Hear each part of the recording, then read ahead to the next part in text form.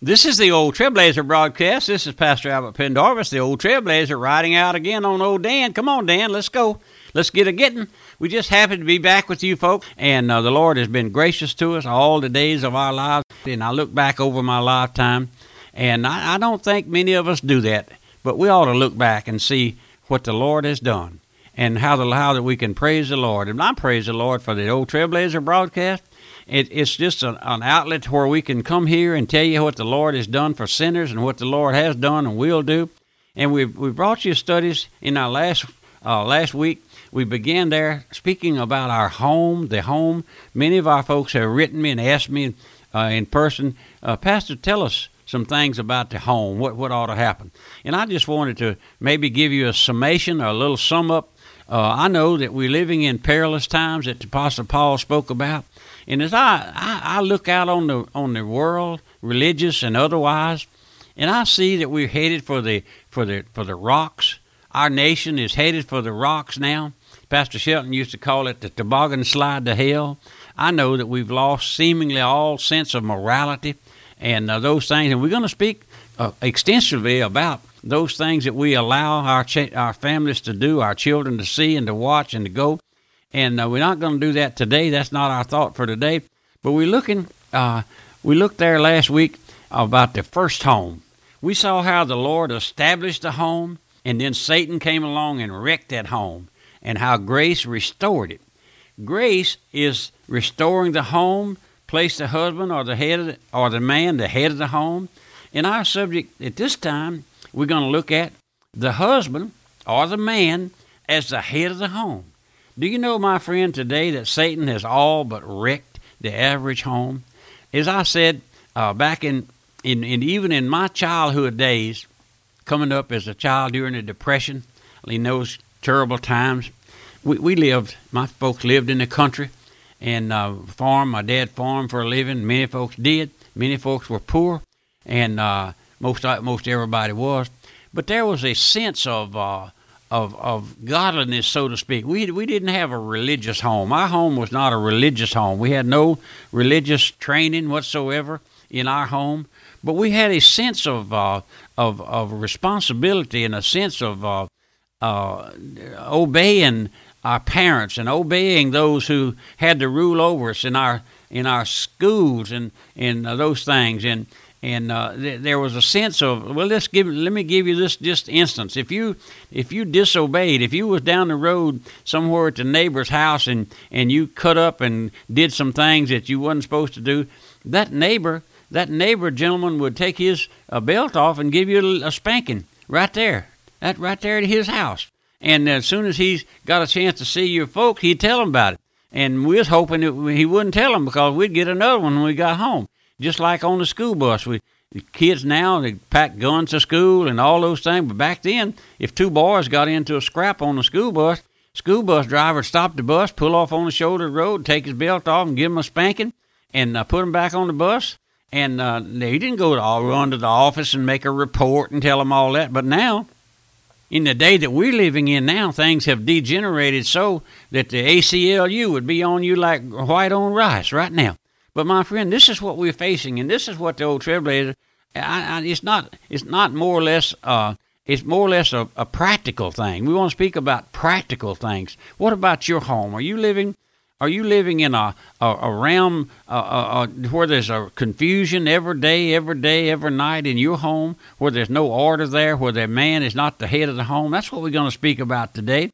Do you know that Satan has all but wrecked the average home? And we're going to bring you those thoughts, how that our homes can be restored, or maybe some of you young people, the Lord will get a hold to you, and you could go out and make a real home in this darkened hour in which we live. It's not impossible, my friend. No. In Genesis 3:16 there in the Bible, first of all, the Bible is our basis for everything that we say and do. That's right. You may not believe the Bible. You may not believe that God's Word is verbally inspired, but it is. And I know oftentimes we hold the Bible up here in our pulpit, and we hold it up in our hand and say, this is God's Word. Believe it and be saved. Disbelieve it and be damned. Because, my friend, if you don't believe God's Word, I have no message for you. No other pastor, no other preacher has a message for you if you do not believe that God's word is verbally inspired, meaning that the Lord ordained what was written in that book. It's not just a bunch of old men sit down somewhere on the levee and made a book. No, this is God's inspired word. The Holy Spirit inspired those apostles, told them what to write, my friend, and they wrote it down. But if you don't believe that, you have the choice, if you want to disbelieve it.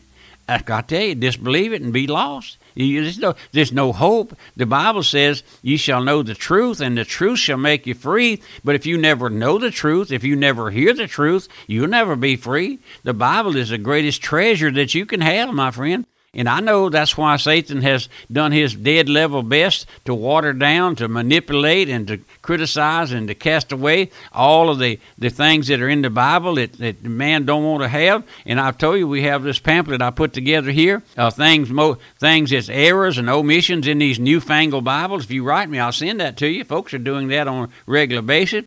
You just write me and say, send me those notes on the Bible revisions, and I'll do that. I'll do that to you. I'll give you one instance that in one of the version, it says that back there when the prophet was on Mount Carmel and the false prophets were sacrificing their ram to the Lord, and they were praying and cutting themselves, and the Lord never answered their prayer. And in one of these Bible versions, it says, well, maybe he's out on the toilet. Maybe God's out there on the toilet somewhere. Well, my friend, that's blasphemy. That's blasphemy. That's blasphemy. You don't think that's in there? You call me, write me. I'll give you the verse in Scripture, and I'll tell you what Bible it's located in a popular Bible. I have folks come in the bookstore here, and they say, my pastor said, be sure and get the NIV. Well, NIV is trash, my friend. Trash. We have all sorts of Bibles on the market today. The African American Women Bible. They have this Bible, that Bible, this Bible. And I went in a big bookstore in Shreveport, Louisiana several years ago, in the Baptist Bible bookstore. Baptist bookstore. And there was not a King James authorized version Bible in that bookstore. Not one. Not one. Not one. What did they have? They had videos and all of those things in there that sells, my friend. But we have a great bookstore here, and we sell nothing but the King James Version Bible. And we're going to get off of that today. I'll bring you more thoughts on that along. If you write me, I'll send you a catalog of our bookstore. But we see here in Genesis 3:16, unto the woman he said, I will greatly multiply thy sorrow, and thy conception in sorrow thou shalt bring forth children, and thy desire shall be to thy husband, and he shall rule over thee. Now, my friend, that's God's word. Now, we are a long way from that, aren't we?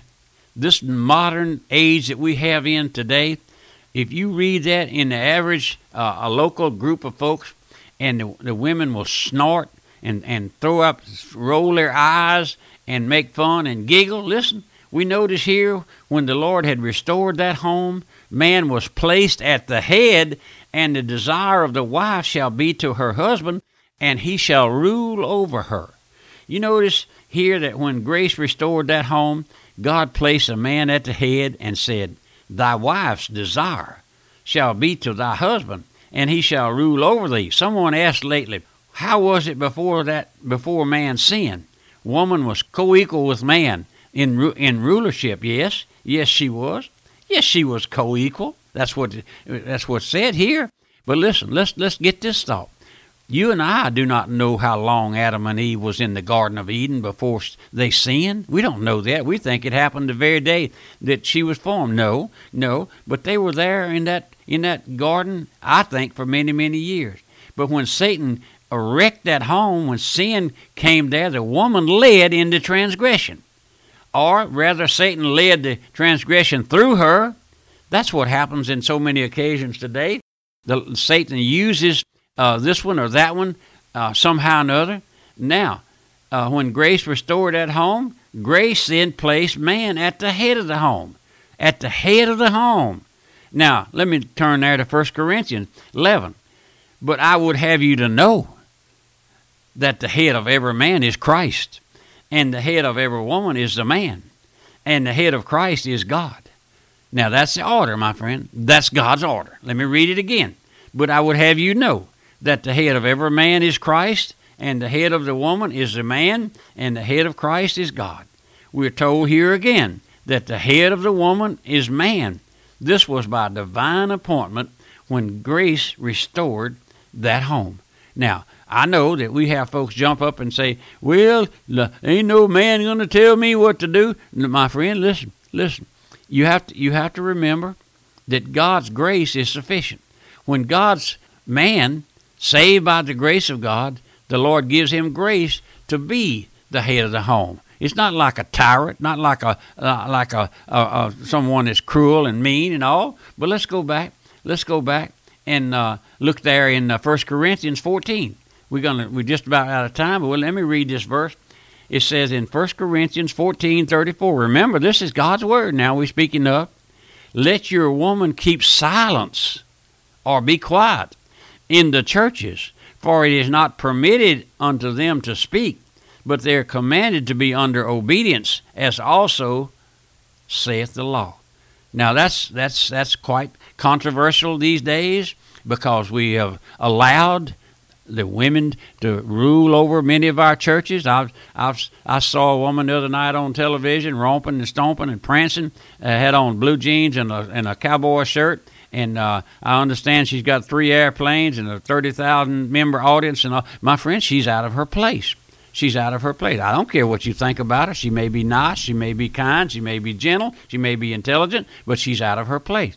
The scripture says, we're going to read that verse maybe tomorrow in our next study, but about the church. The woman is not to usurp authority. I know there's every kind of argument. I have folks come in here and discuss this with me, and they get mad when I tell them. But the Bible says that the woman is not to usurp authority. And when you become the pastor of a church, you become the authority. That's the authority. I'm the pastor here, First Baptist Church of Algiers. I have the authority over this membership, this church. And my friend, that's what the Lord commissions a pastor to be, in authority. So you can say what you want to. Well, I'm not in authority, I just preach. Well, you don't have no authority to preach, my lady friend. You're out of your place, and if the Lord never opens your heart, you'll just be lost and go out into eternity, lost and deceived, thinking you're somebody come. And I understand, I'm mixed up, I've been involved in those things all my years. But my friend, the old Trailblazer is running out of time. But let me just say here, we're so happy to be back with you. And I know it may be controversial with you that man is the head of the home. And I know there's men that's not fit to be the head of the home. I know that, and we'll get into that later.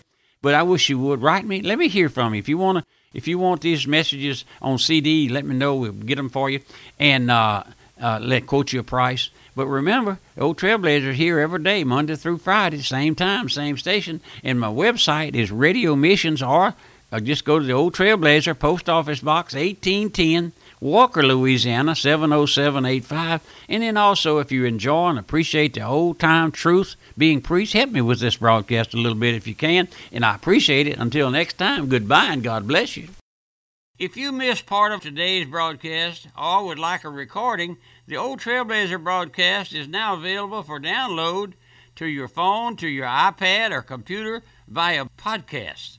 Find out more about our podcast by visiting our website at radiomissions.org. That's radiomissions.org.